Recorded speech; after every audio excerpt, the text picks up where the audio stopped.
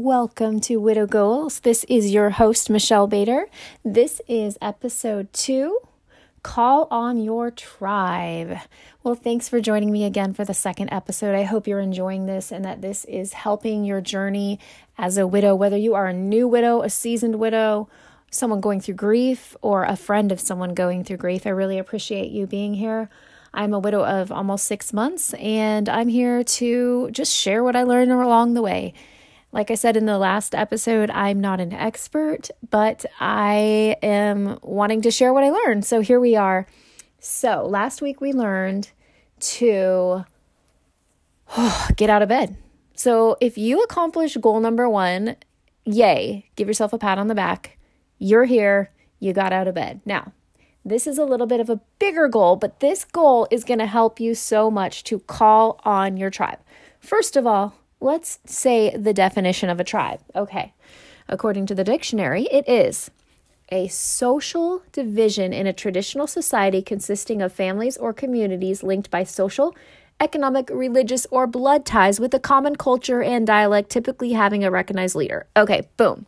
So my definition is a little bit different because my tribe doesn't really have a leader. So my tribe consists of friends and family who I know that I can count on, who have proven over time to be there for me over and over, and I've been there for them, and we have things in common. So when I'm saying call on your tribe, first you've got to figure out who your tribe is. So I'm hoping that before your loved one passed away, you already have known who your tribe is. That's very helpful. If not, just stop right now and write down who your tribe is. So think about people that come to mind when you're like, oh my goodness, I need this. Okay, I need help with kids. I need someone to help pick up the kids. I need someone to make a meal. I need this. Think about the people that come to mind when you say that. And the people that you can tell them anything and they're going to be there for you, like through thick and thin. So for me, that was my family, or is, but I'm talking about like right when I went through crisis, who was there. My parents, my brothers, my sister-in-laws, nieces, nephews, and then I have a lot of close friends, and especially a group of us that meet together once a month. It's our girls group, and we have girls' night and hang out, and I knew that they would be there for me. So let me back it up to right when my husband passed away. I called my best friend and roommate from college, Deborah. She lives in Idaho, so it's like a 7-hour drive, I think. And she was my first call, and I know I wasn't really making sense because it kind of it was a shock when Luke passed away. We thought we had more time. So it was early in the morning. I was just, I don't even remember. It's a blur. And she dropped everything. Like, she has her own kids, her own life, her own job.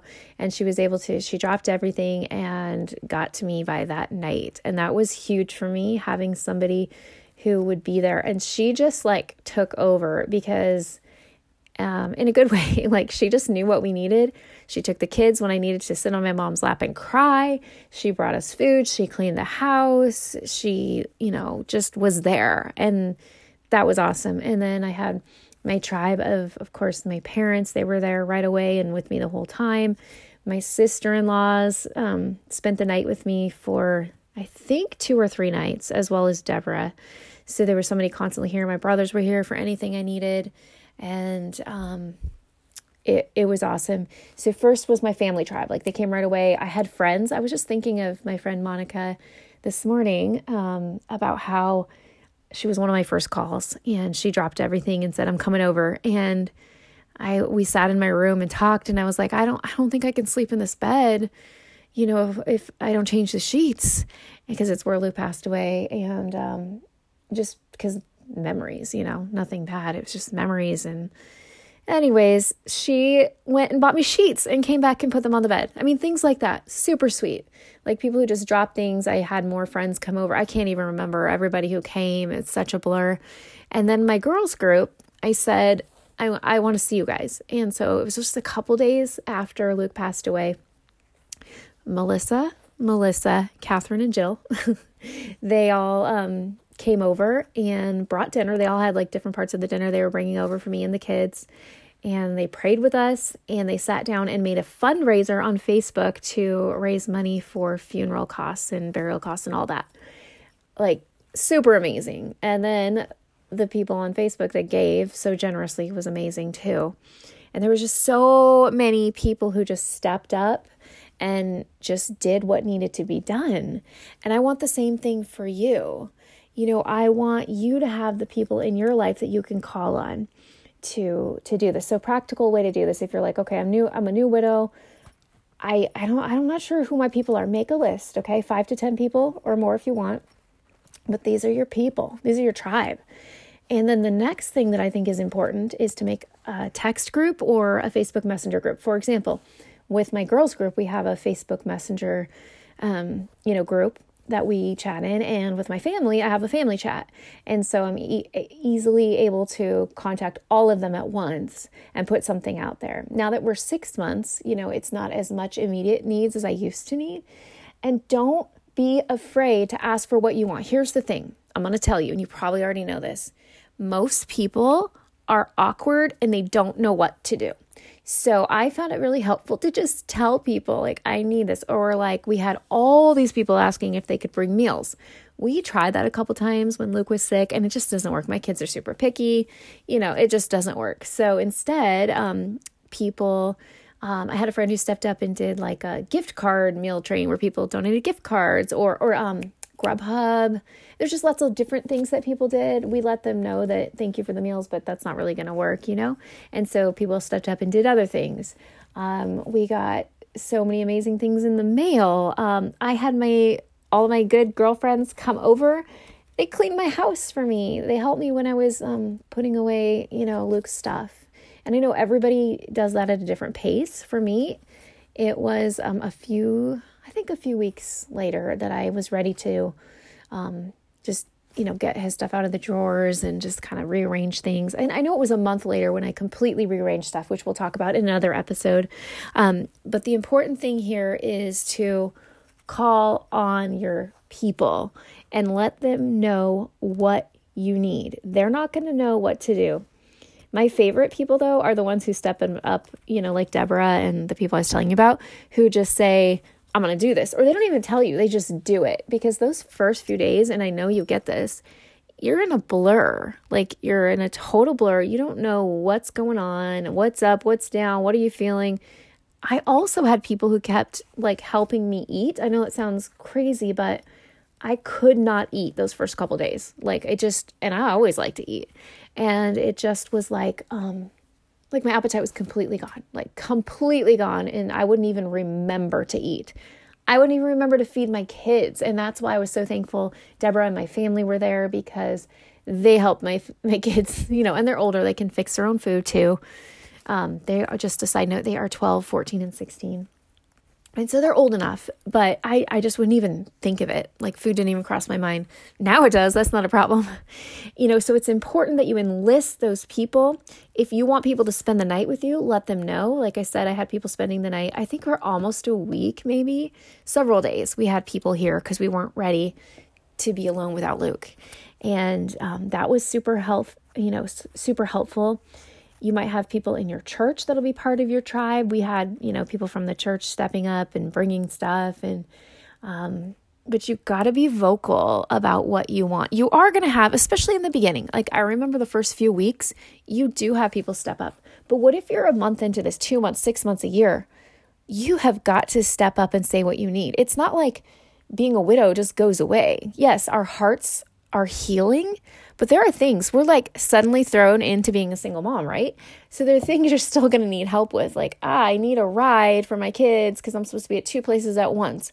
Or, can you help with this? Or, hey, I did this with my brother. Can you help teach my oldest how to drive? Like, I need his first lessons to be with you. I mean, he did one drive with his dad, which is awesome. I'm so glad he got to do that. But I need another male to teach him because I'm just not feeling like I can do this. Now I drive with him, but the first big drive I had him do with him. Tell people what you need all the time. I'm calling my brothers, my dad. Okay, this broke. We're having this happen, with things in the house that I don't know how to fix. I called my brother crying because I'm trying to check the oil, figure out how to change it, and he walked me through it. Like, it's okay to call your people. So know your tribe. You know what? God placed people in our lives for a reason. We are meant to thrive and live in community and be able to call on those people, because guess what? Someday, and it may be right now too, your time will come when you can give to others. You know what I found during this time? That sometimes if I actually take time to ask other people what they need, it helps me get out of my grief funk. You know what I mean? And so that's been super helpful too. So, I mean, those are the main things that I wanted to share this time, is that you got to know who your people are. Make a list, make a text group. You know, if you need someone, because you're a single mom, okay, let's say you've got a different situation than me. You have little ones, and I've met all of these women on my widows groups. They have little ones. Let's say you've got like a 1, a 3, and a 5-year-old. You can't just leave anytime. Like, I'm thankful my kids are old enough. If I'm like, hey, I got to go to the store, I got to do this, they're good. I got to go to girls' night, they're fine. But you got to enlist somebody to take your kids and get a break, because you got to take care of you, which is a whole other episode. But it's important that you reach out to your people. You say what you need, because guess what? They love you. If they're in your tribe, they love you. So you've identified your tribe. You've made group chats. Use them. Don't be afraid to ask for what you want, okay? They want to help you. I promise you. They just don't know what to do sometimes. Maybe in the beginning they did, but maybe 3, 6 months, 9 months, 12 months, they don't know what you need. That's kind of where I'm at. It's 6 months on Monday. So when I need something, I have to step up and ask. There's not so much of like coming to me anymore, which is fine. It's been 6 months. But I'm not afraid to ask. I'm not afraid to ask my tribe, which is my family and my small group of friends. I'm not afraid to ask them, because I know they love me, and I'm still going through a really hard season. And I want to be that person for them also when they need something, you know. And then, as I said last time, like, I'm a Christian. I'm going to talk about God. Like, enlist them to pray for you. Like, this is a hard time. I don't care how long you've been a widow. It's still hard, or grieving, because I know I want this podcast to be for other people too, not just if you're a widow. And if you're the friend listening to this, pray for your friend, your family. They're having a hard time, and, you know, call out for prayer. That's what actually in my friend chat, we do that a lot. Hey, this is going on. Please pray for me. You know, and we do that a lot, you know, and just keep that community going. And, you know, those are the things I wanted to share about this, because I think it's so, so, so important to have your group. Be honest with them. They don't know what you need. You've got to ask them. So call on your tribe, girl or boy, whoever's listening.